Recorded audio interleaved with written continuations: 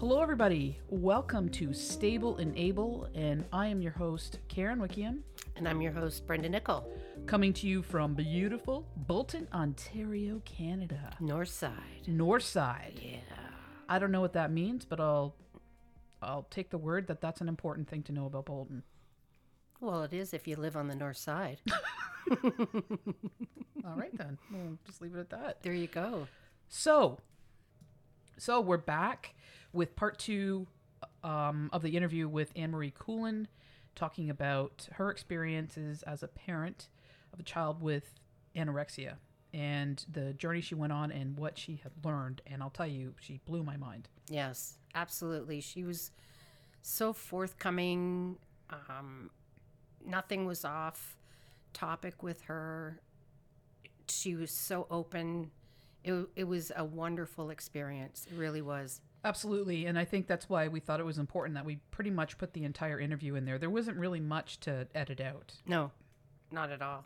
So where we're going to leave you guys right now, or where we're going to start, is just a little tiny bit of where we left off before, so you can get back into it with ease. So here we go. Here's part two of the interview with Anne-Marie Coulin.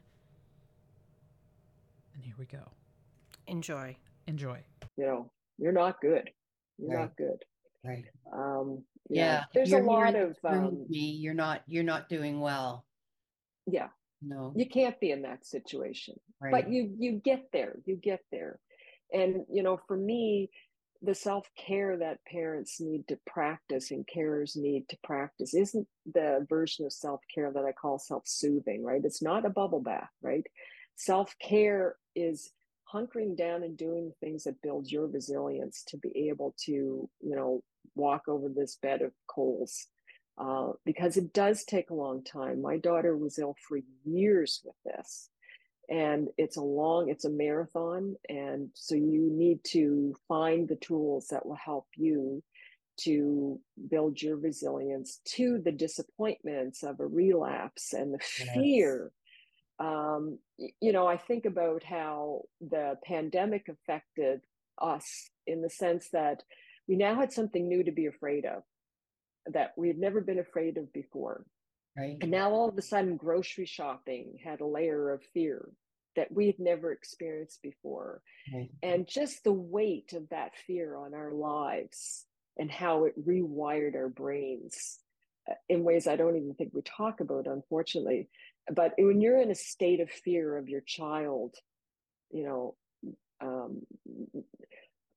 worse than dying from the disease, the idea of watching your child potentially live this fraction of their life and be in that kind of pain forever, because the research on recovery is there isn't a lot of it, and the media and culture, one of the beliefs is that you have it for life, which I don't agree with at all.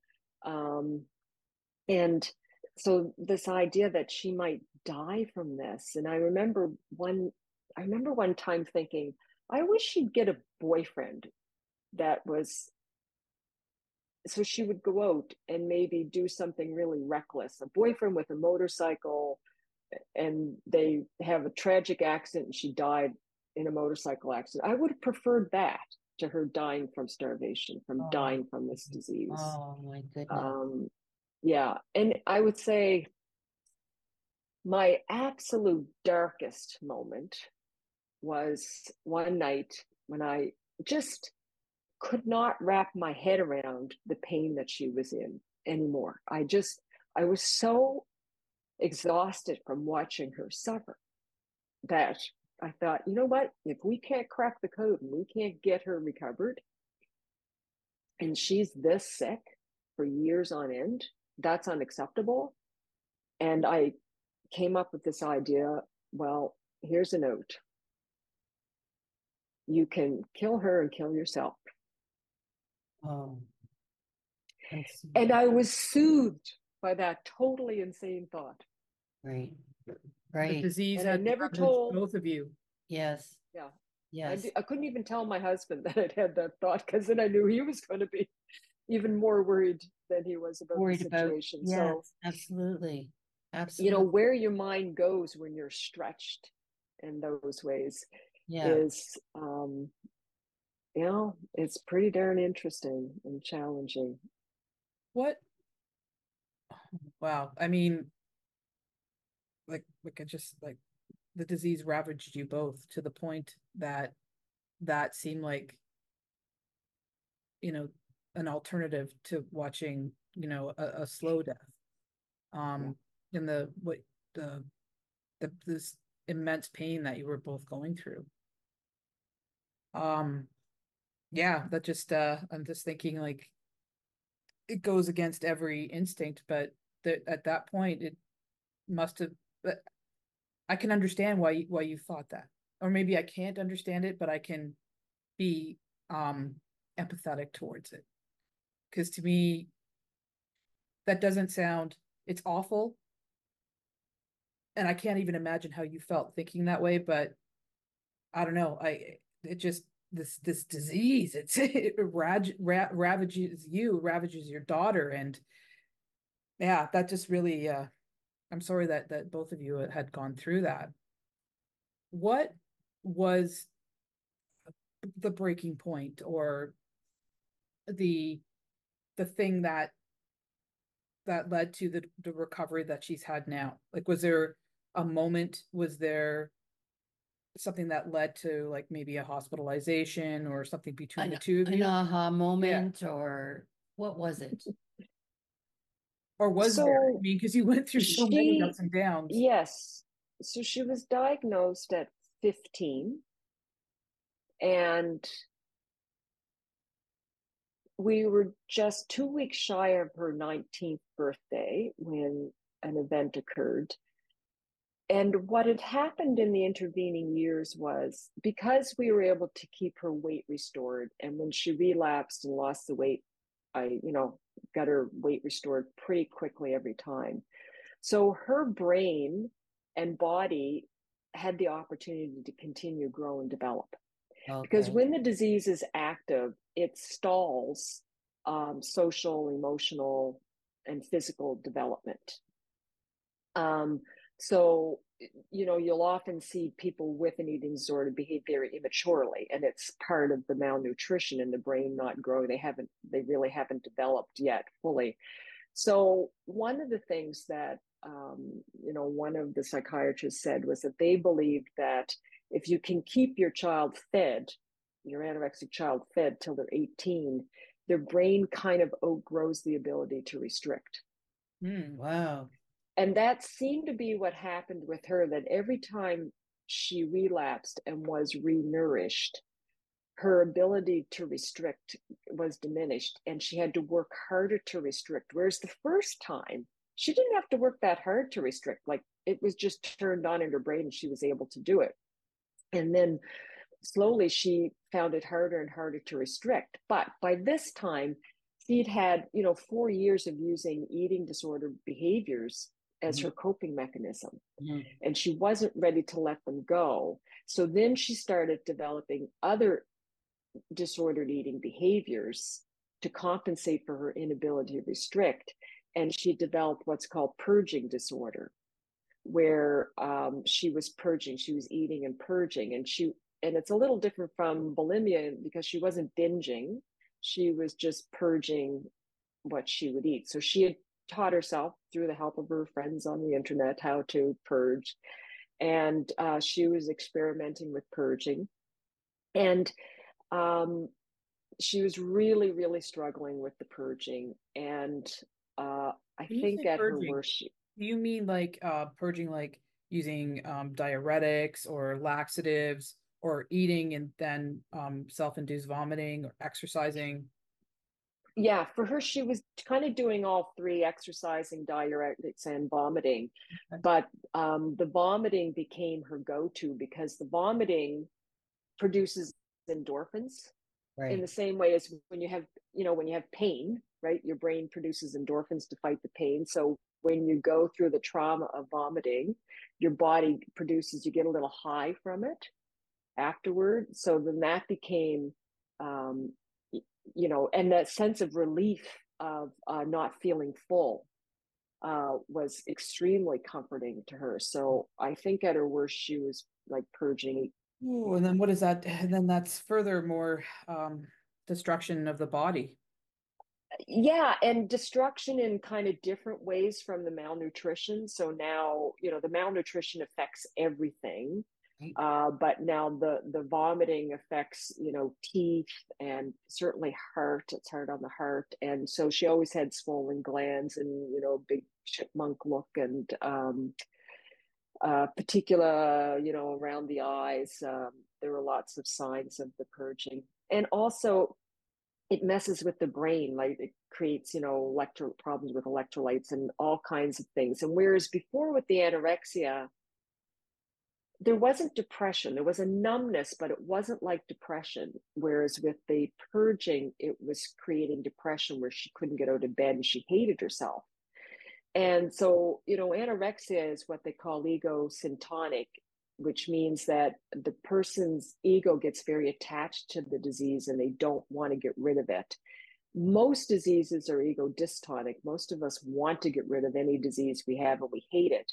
And certainly, purging behaviors is one of those things that, people want to stop doing and want to get rid of as soon as they can.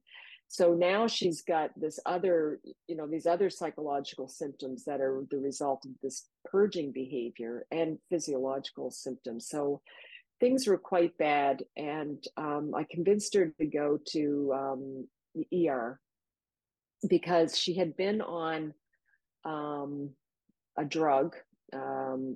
It was, an antidepressant, but it was also for compulsive behavior. And she wanted to come off of it. And so I used the ruse of saying to her, I don't know how to help you to taper. I think we should go to Emerge and get their advice on how to taper off of this drug that you're on. And she, for some reason, fell for it. I don't know, I was kind of surprised that she did. Because by this point, I could see she had become suicidal. She was cutting. I had seen stuff. Again, my husband had the technical ability to spy on all of her computer behavior. So I was seeing, she'd written her epitaph, and she was really in a bad, bad, bad, hard place, and she didn't want to live anymore. And it was quite clear to me. So I took her to Emerge, and they said, "Well, you know what? We've got somebody else coming in, so we can't really see you for 5 hours. Do you want to come back in 5 hours?" And she said yes, which surprised me. So I said, okay, well, we went to kill some time. And we went back to ER, and about 10 minutes before the appointed time, she started to say, you know what, let's go home. I'm okay. I don't think I need to be here. I'm taking up resources. I mean, she's so rational. You can't argue with anything these kids say. They're so brilliant. Damn you. and so I thought, okay, what am I going to do to get her to stay? So I knew we had many arguments before about me reading her journals and invading her privacy and how this was the big thing she hated the most. And I promised not to do it ever again, lied every time I did. So I, found this journal, horrible journal. So I said to her, listen, I know how sick you are because I read your journal. And I knew this was going to trigger her. I knew she was going to lose it. And she jumped up and she's looked at me face to face, and she was screaming at me in the ER, the children's hospital, and swearing. And I knew she was going to have a meltdown. Man, they came out lickety split and grabbed her and took her into a room, to protect the other poor people in the waiting room. But what happened was when they took her in that time, she didn't go into a normal ER exam room. She went into the room that they have for people who are having, psychiatric problems, which Lockdown she had room? never been in before. Was she in one of the lockdown rooms? Yes, it was a lockdown room. I guess that's what you would call it, but she had never seen it before. So I can speak from having worked in the ER for a long time that those rooms are terrifying, because once you're in it, you have very stark, I mean, you're looking at a bed, and that's in a side table, maybe depending on how you are. If you're going to drink or take anything, we stand right there, not unkindly, but it's yes. that. And then being in this prison, and you've got a security guard, or you've got someone there, and you've got monitors watching you. I by accident got locked into a room at one time. Yeah. I was cleaning it out, getting it ready for someone new, and the security guard just walked. He went to the bathroom or something, and the door closed. And I'm standing there going, this is what it must feel like. Mhm. And I know that I'm going to be out of this room in 5 minutes or whatever, because I had one of our phones. But I kind of stood there and allowed myself to feel it, hopefully, so I could be a better nurse for these patients that are in there. So if that's the case, if she was in this situation, that's terrifying because you have zero control over anything. There's someone literally controlling when you can come and go, Eat, drink. everything. Yeah. And if that's where she was for a little while, I can't even imagine on top of everything else how terrifying that would have been for her. Yeah, and I didn't have the impression that she was terrified. Okay. And during the next, couple of hours, she wouldn't let me in. And so I couldn't talk to her. There was a social worker going between her and her dad and I. And we were saying one story. She was giving the social worker another story. And let me tell you, my daughter sounds very rational and logical. So the social worker was saying, mom and dad, you just need to let her be independent. You need to let her make her own decisions. She sounds like Social she's worker it. was I saying said, that? you know what? Oh yeah. I Oh, said, you have fallen for her and what she's saying. And I can tell you, and she would not believe me. So I had taken screenshots of the stuff that she had been posting on some of her social media sites. And let me tell you, back then there was no Instagram, there was no TikTok. I mean, we're talking pretty mild social media, but it was still very dangerous. So I showed her some of the posts, and the social worker said, well, that sounds nothing like what she's been saying to me. I said, yeah, get it. She's lying. It's not us that are Oh, the lying. It's her. doors that have been So then, slammed on you. Oh, it's tragic. so, but they so then, become like master manipulators, though, right? oh, so good. So So then you good. have to become one in a sense yourself, did you find? To Totally. sort of out Totally. Yeah. Oh, think her. player. Yeah. Oh, Yeah. player. Yeah, you do. So eventually figured out that the social worker was on to her as well. And so we kind of between the two parties with the social worker came up with a contract, a bit of a health contract for going home. This is what she would do. This is what we would do. And we worked together on that.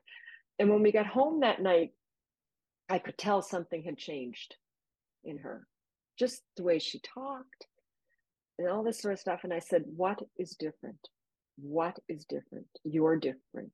She said, Mom, did you see the room they put me in? I said, no, what? I She said, see. Oh, there were wow. two things in that room, a bed and a camera on me. And she said, I looked around and I thought to myself, I don't want to be this person anymore.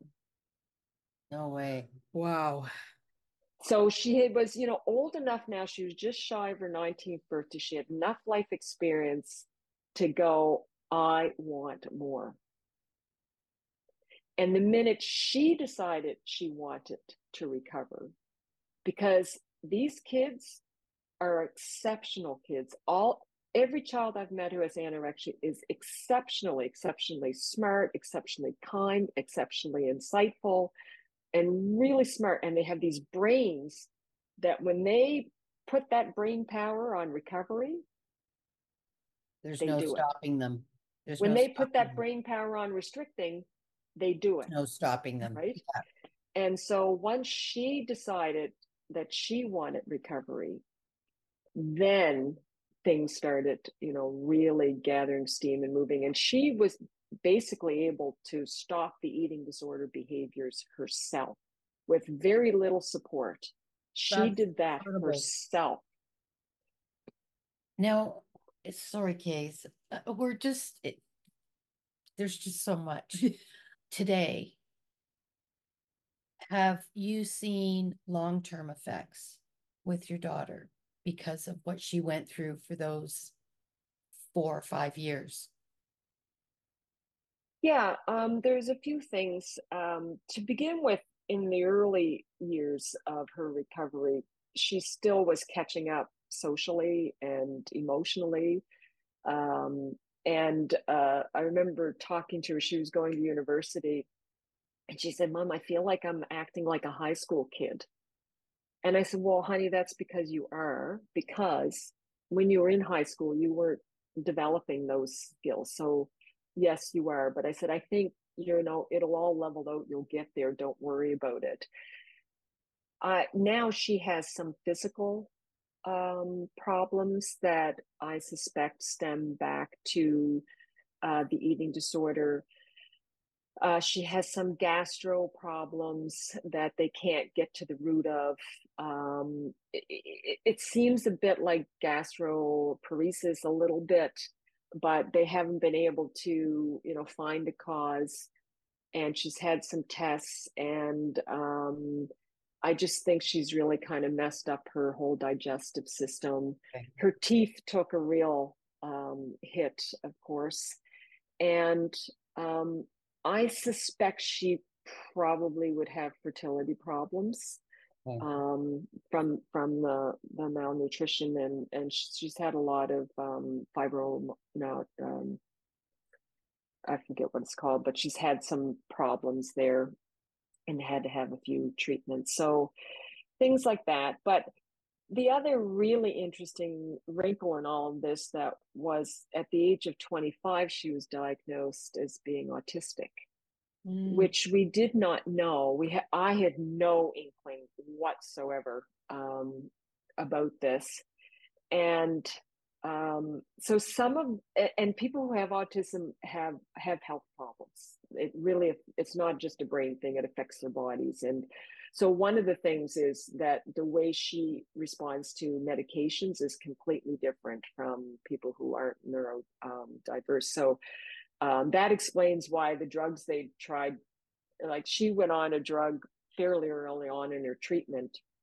It was an antipsychotic, no, a fluoxetine, and she was like manic within a day of that drug. So she has a real sensitivity to some drugs. They affect her very, very intensely, but yet over the counter medications hardly work for her at all. Like an analgesic won't work for her. So she's got this different kind of wiring with respect to pharmaceuticals.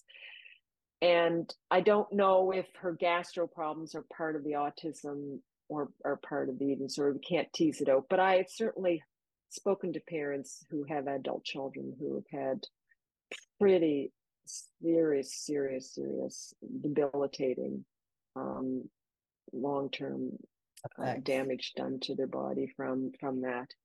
But this is why if you can catch your kid when they're young and just get them through it in the short of the time that they're Do you think doing that the damage better. the autism, you were unable to diagnose it because of what she was going through, like some of her behaviors and behaviors, yeah, like her. No, the autism doesn't get diagnosed in girls at the same rate that it gets diagnosed in boys. And many girls are higher functioning in the sense that girls have different communication capacities than boys anyway. So they're able to mimic communicating more easily, and they're able to mask their diversity more easily, I think. So, and when I think about her anxiety as a kid and as a teenager, I now attribute that to the autism because she felt like she didn't fit in anywhere. Mm-hmm. And she would often say that to me, and it was a little unrelatable to me because I knew how wonderful she was. I knew her friends really loved her and stuff. So I wasn't understanding that those reflections that she was giving to me. But now I see them through this lens of the autism. She didn't fit in. She was different, and she knew she was different. And she told me recently, she said, Mom, a person will clock you as neurodiverse in about 10 seconds of a conversation. And she said, and I can see the minute they've clocked me, Really? and I can see them shift. in the way they communicate with me. So she Mhm. said, I'm always masking, I'm always on my guard and trying not to let that show. She said, I mask so much that when I come home to my dog, I'm masking for my dog. Oh, And this is fairly common. Now, some of the traits that tend to appear in people who develop anorexia, some of the cognitive traits that people with anorexia share are definitely cognitive traits that are in people who are neurodiverse. So the ability to do a deep dive into a subject, and she would become obsessed with whatever she was interested in. Like for a year it was bats, and she knew everything there was to know about bats. And when the anorexia came up, she has this brain that she could do this deep dive, and she would know the nutritional analysis of every food on a buffet. If she walked in there, she could tell you how many calories, carbs, fat, everything. And her brain could just retain the stuff. So when she went to university and she did science degrees, her ability to memorize and this stuff is just quite exceptional. she's too And I smart think for that's her own part of it. good. Well, so the behaviors, and I mean, when she developed the anorexia, she was going to be the best anorexic on the planet, Of right? course, And she had the perfectionism. capacity to do it. So, one of the things people with anorexia are deficient in is this brain function called set shifting, where you can approach a problem and then realize that approach isn't working, and you can shift to another approach. But she couldn't. She would just keep going at it the same Okay. way. And as I said, the corollary to that is she could do a deep dive in a problem, right? Right. And really examine it from all the angles, but she wasn't going to change her approach to it. The other function that seems to be deficient in people with anorexia is something called central coherence, where it's the ability to zoom out and see the big picture, which Uh, she couldn't do. So, if she was presented with an avocado, all her brain could see was 50 grams of fat, 50 yeah. grams of fat, alert, Right. alert. Calories, And she calories. couldn't see that that fat was really good for her. And it's actually nature's perfect fat delivery system. An avocado is such a work of art and beauty, but she couldn't see any of those things because her brain would only zero in on that sort of stuff. Those traits, you can see how they interweave um, and perpetuate the patterning that the kids Yeah. develop with the I, restriction. I think that's what I was trying to ask, and you've said it so eloquently. Was that the neurodivergence of, I don't think I said that word right, of the anorexia and the autism, they they're similar. Is that right? Like, the some of the traits you see in people with anorexia share some of the traits with people that have autism. And if you're autistic and you have anxiety, anorexia, it does it help the disease sort of? Yeah, I think, and I can't speak for everyone with autism. That was just what I saw in her. Mhm. And, I think autism, what I've read recently is that they're trying to get away from this idea that it's a spectrum of, of traits. It's a cloud, right? And you might have these three traits, and someone else with autism might have those three traits, right? So not everybody is going to be exactly the same. But hers presents as this ability, to do a deep dive and to not get distracted from a deep dive on Okay. something. She's Um, laser focused on. Laser focused. yeah. And how are you doing right now talking about this? Or have we It's triggered funny. I anything in get you? so ramped up. I get juiced up when I'm talking about this, We can and I tell. have not figured out what that is in me. Just the ability to share this information with people who want to listen, Mhm. and for people who it will be helpful, Right. is a special kind of buzz. Yeah. Well, I was wondering because your terminology, I guess, is the best way to put it. Like I thought, mom, before your daughter became ill, did you ever think you would be talking like this? And you sound like a doctor sometimes, and you sound better than some of these social workers or these doors that were slammed on you and that sort of thing. It's remarkable. I went through EAP to find a counselor for myself when my daughter was first diagnosed. And so I was referred to a psychologist. And within a half hour, I mean, I was only literally 6 weeks into this journey when I saw her. And within a half hour, it became clear that I knew more about this than she did. Oh, yeah. And she even, admitted that to me. And so I realized then that the level of knowledge of people is so minuscule compared to, this is a really complex disease. What doctors are taught going through school is a tiny bit, but what I was taught when I went through school was barely touched on. And so, like when I worked in the ER, the only thing that I really learned is when we actually would have a patient in with it, with eating disorder, and even then we were scrambling just to stabilize them, but still that doesn't give us really a heck of a lot of information Background. or background, because all I knew at that point is that we need to make her or him or her stable. And so that's a real disservice to the people that have eating disorders and the medical community, that there's not enough education. Like, how do you leave such a severe illness out of your curriculum? Out of your curriculum. I have hard times with words sometimes. And so that just, it sounds like that's been your experience. Well, I have the benefit of having worked in a university. Okay. And so I have some understanding of how curriculum is developed and designed and how topics, get into curriculum. And so I have a lot of sympathy for if you're designing, an MD program, what are you going to include in that curriculum? In a nursing program, what are you going to include? And how much are you going to include? And how much is that changing what a moving target it is?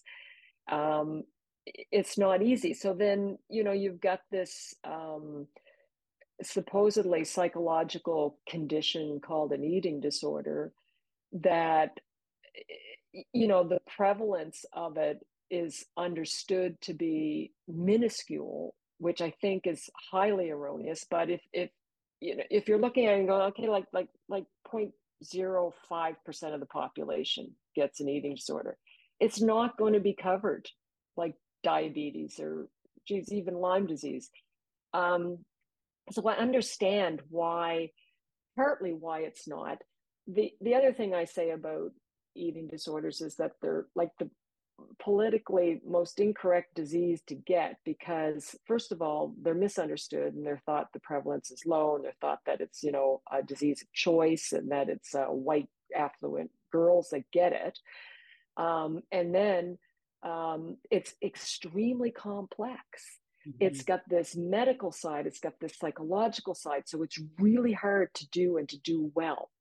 And who wants to get into a business where you can't treat people successfully, right? Like, why would you, sign up to put yourself through that particular kind of torture? It doesn't get enough research. It doesn't get enough funding for research, funding for programs. And the whole medical system is, kind of confined by this concept of evidence-based.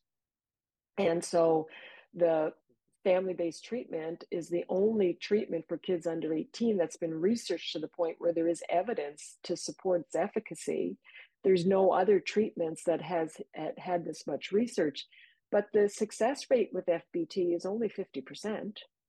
And then there's no second line treatment available that has any evidence. So it's a real kind of catch 22. There's no, pharmaceuticals haven't come up with any drugs that were designed and developed specifically for eating disorders, any drugs that are used in this treatment, it's a, you know, off, I don't know what they call it, off label use, you know, mostly. There's a few of them for compulsive behaviors. So I understand why we're in such a limited position, and I'm hopeful that things are moving in a much better direction. The pandemic caused a tsunami of eating disorders. You know, some people are saying it's a shadow pandemic of eating disorders that was created by. So just the sheer volume of people who are presenting with eating disorders is going to have an impact on people's understandings of it. But if I could just say one thing to help parents be aware of this and catch it early, it would be, if I could make one change to the medical system, it would be that kids' growth charts be plotted and monitored till they're 18. Okay. Because, you know, like they do that for kids from 0 to 3.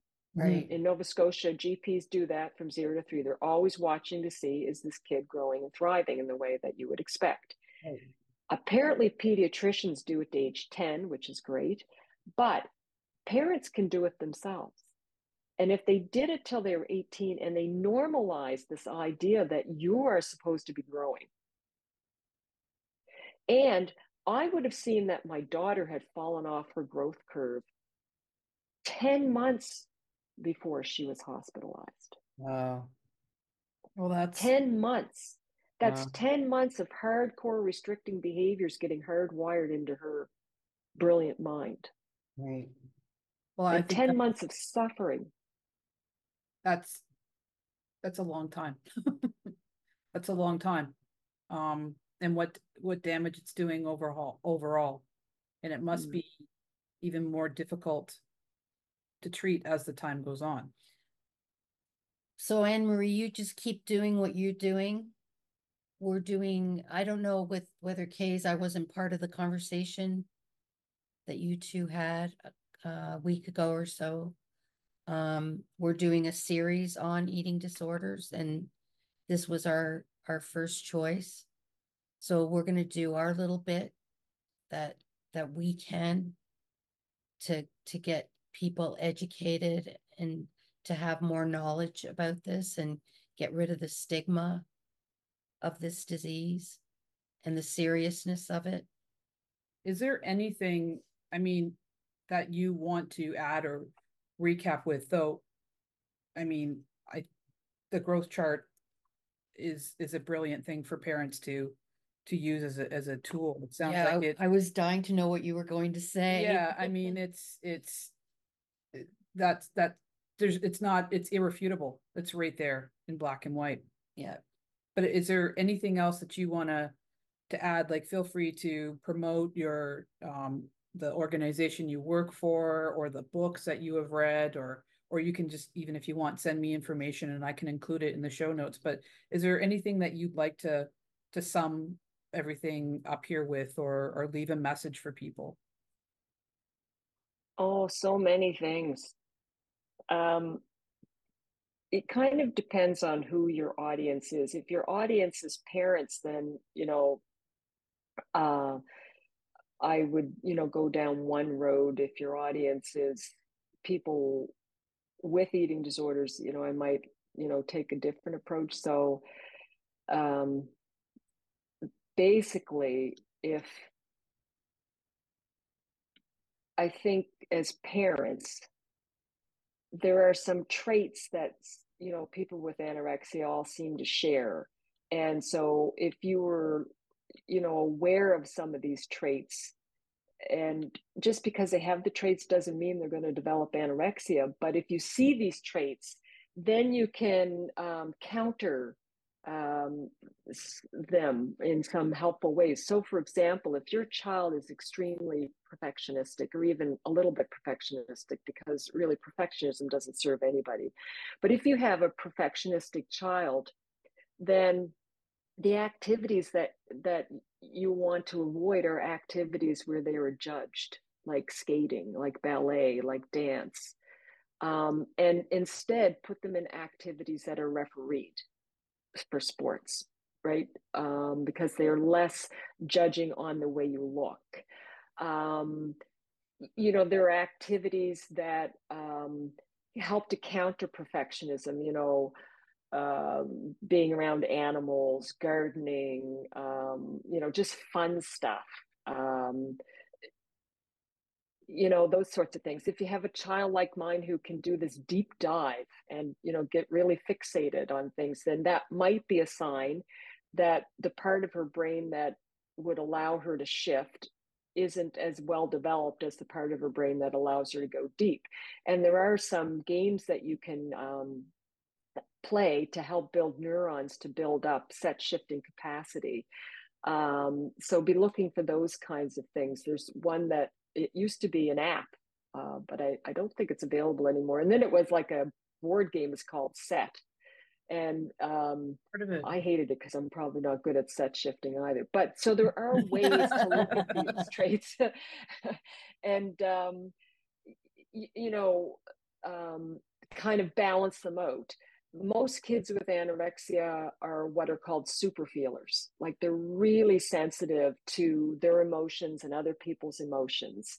So if you've got a kid that's a super feeler, which my daughter was, and I'm not so much, like, yeah, I probably don't feel enough. Some people might tell you that about me, but she was like Don't believe really that for a sensitive. minute. And no, it's true. I'm just, I run more on logic and data than I run on, Myers-Briggs, I know from that sort of stuff. So, but if you've got a child who's a super feeler, then you can help them to learn how to manage and self-regulate their emotions.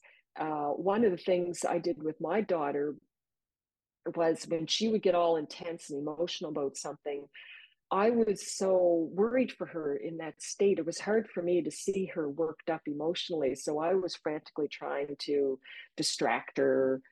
Oh, maybe they didn't mean to say that thing to you. Maybe they meant, I like to minimize it or try to get her to shift and see it a different way. Instead of just saying to her, oh my gosh, that must be really horrible. That must be scary for you. And let her feel her feelings and experience riding the wave of the feeling coming down the other side. Yes. Right. Yes. So there are these things that you can help kids with that are protective factors, not just for anorexia, but for, everything in life. If your kid has food rules, right? That's a sign that something is going on for them around food. They are using food in a way that you maybe don't. And so ask them, like, oh, I noticed you do that.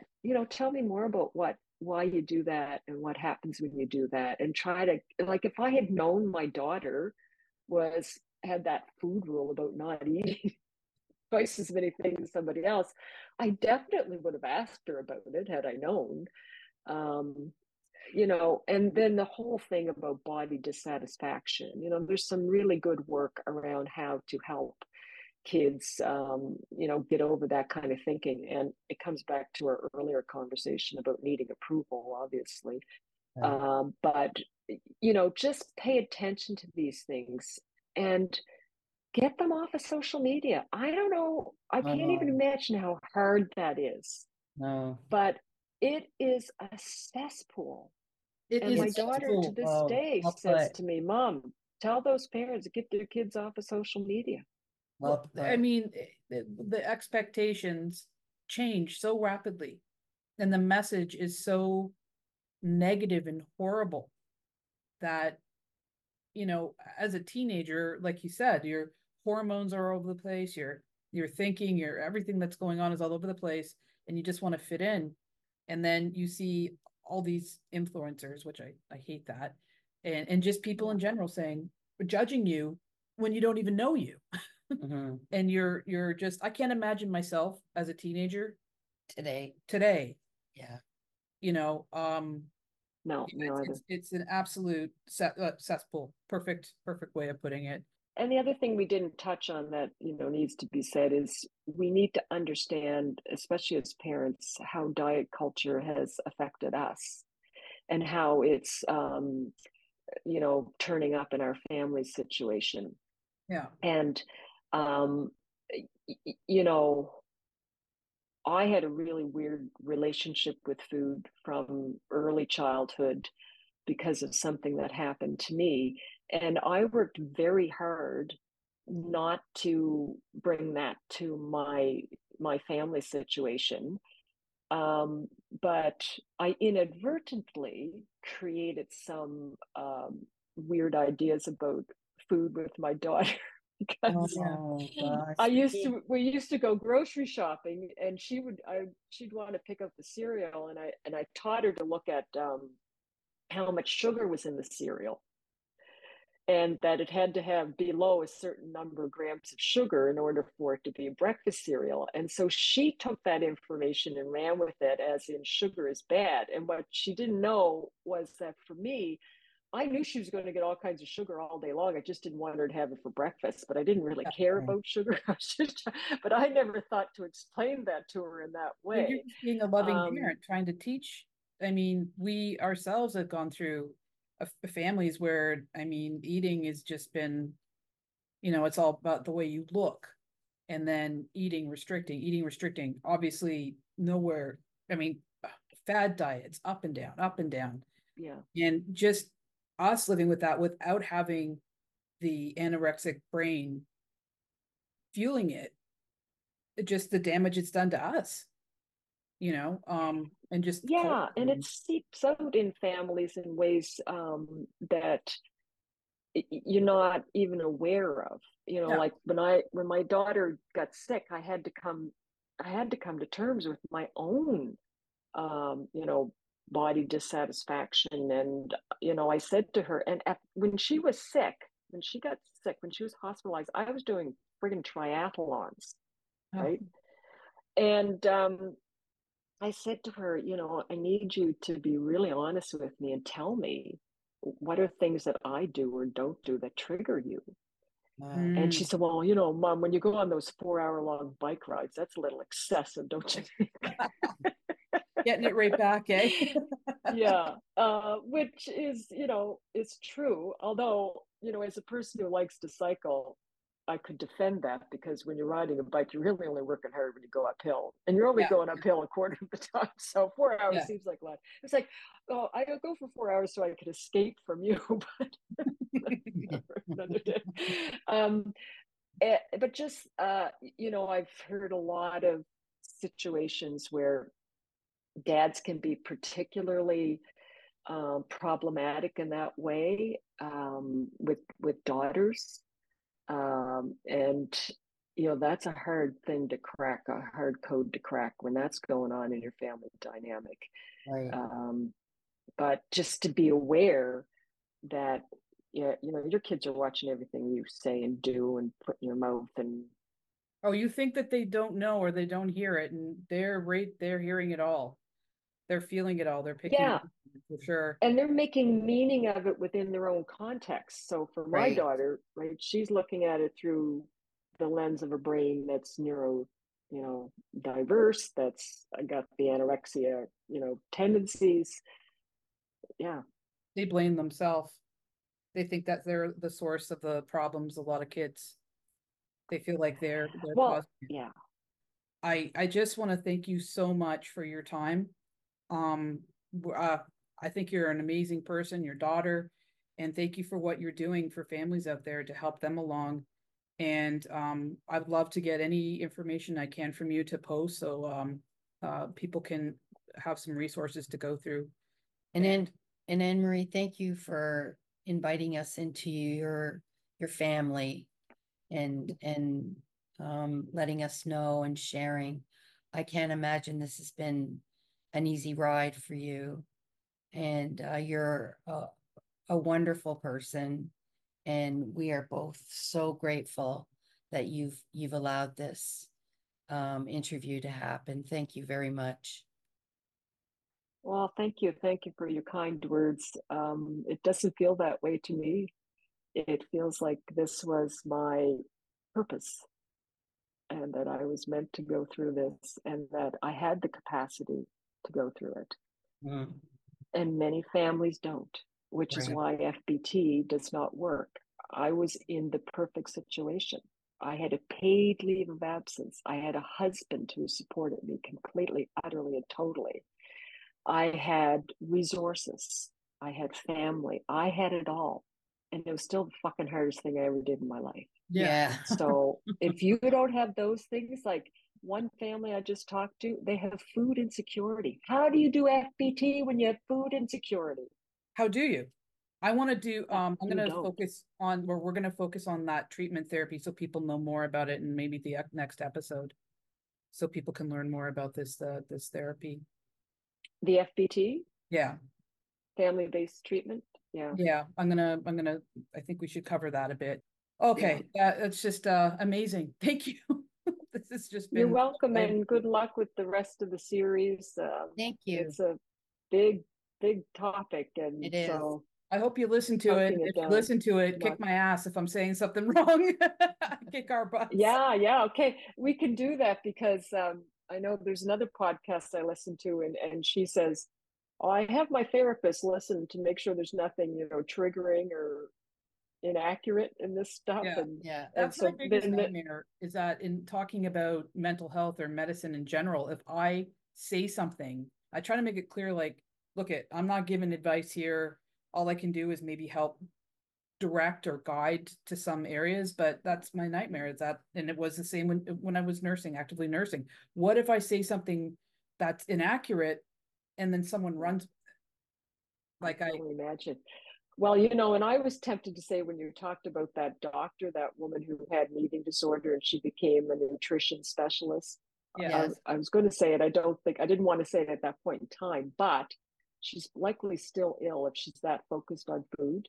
And they say that Oh. 30% of chefs have eating disorders because they're obsessed with food, and many, many, many people go into nutrition because they're obsessed with food. And yeah, it's not a healthy scene at all. Interesting. I never thought of it from that direction. Wow. I know. It's crazy. It's a crazy disease. Crazy. Hey, you're just My lighting up daughter my wanted to brain in go a into million nursing. directions today. Yeah. I Yeah. know. Holy Well, smokes.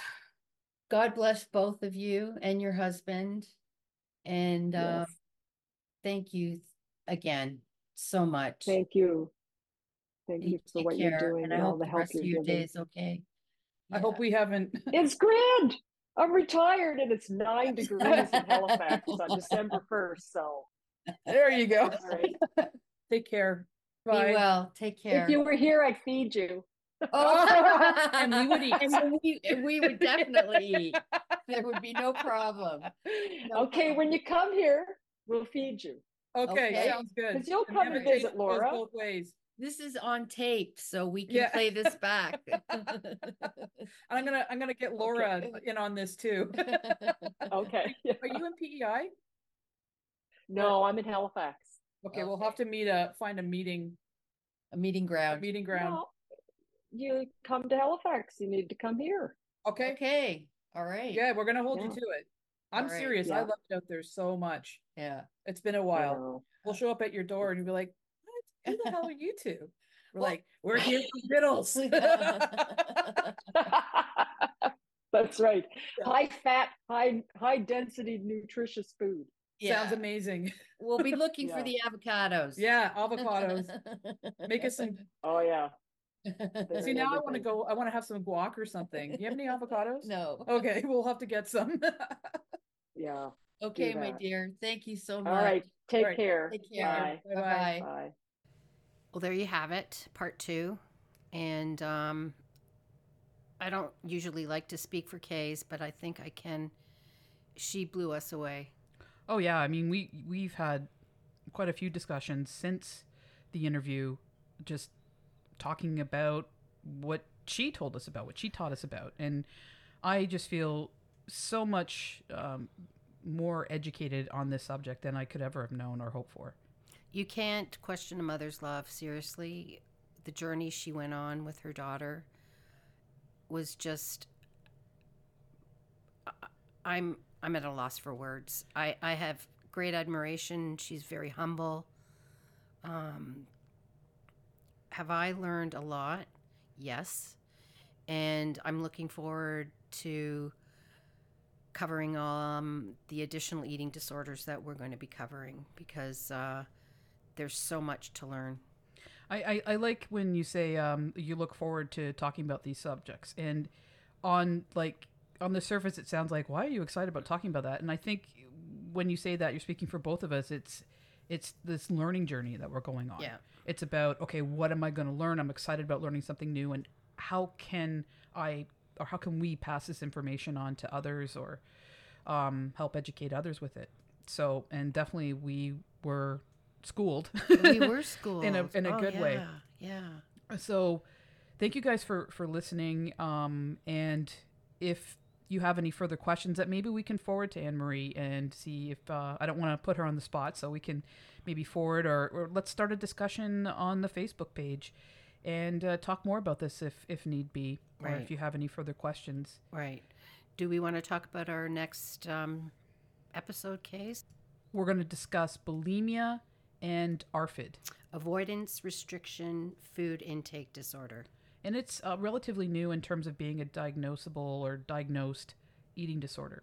So there's a lot for both of us to learn and to discuss. Mm-hmm. And maybe you guys are more versed on that than us, but we're going to do our best to share this information. Absolutely.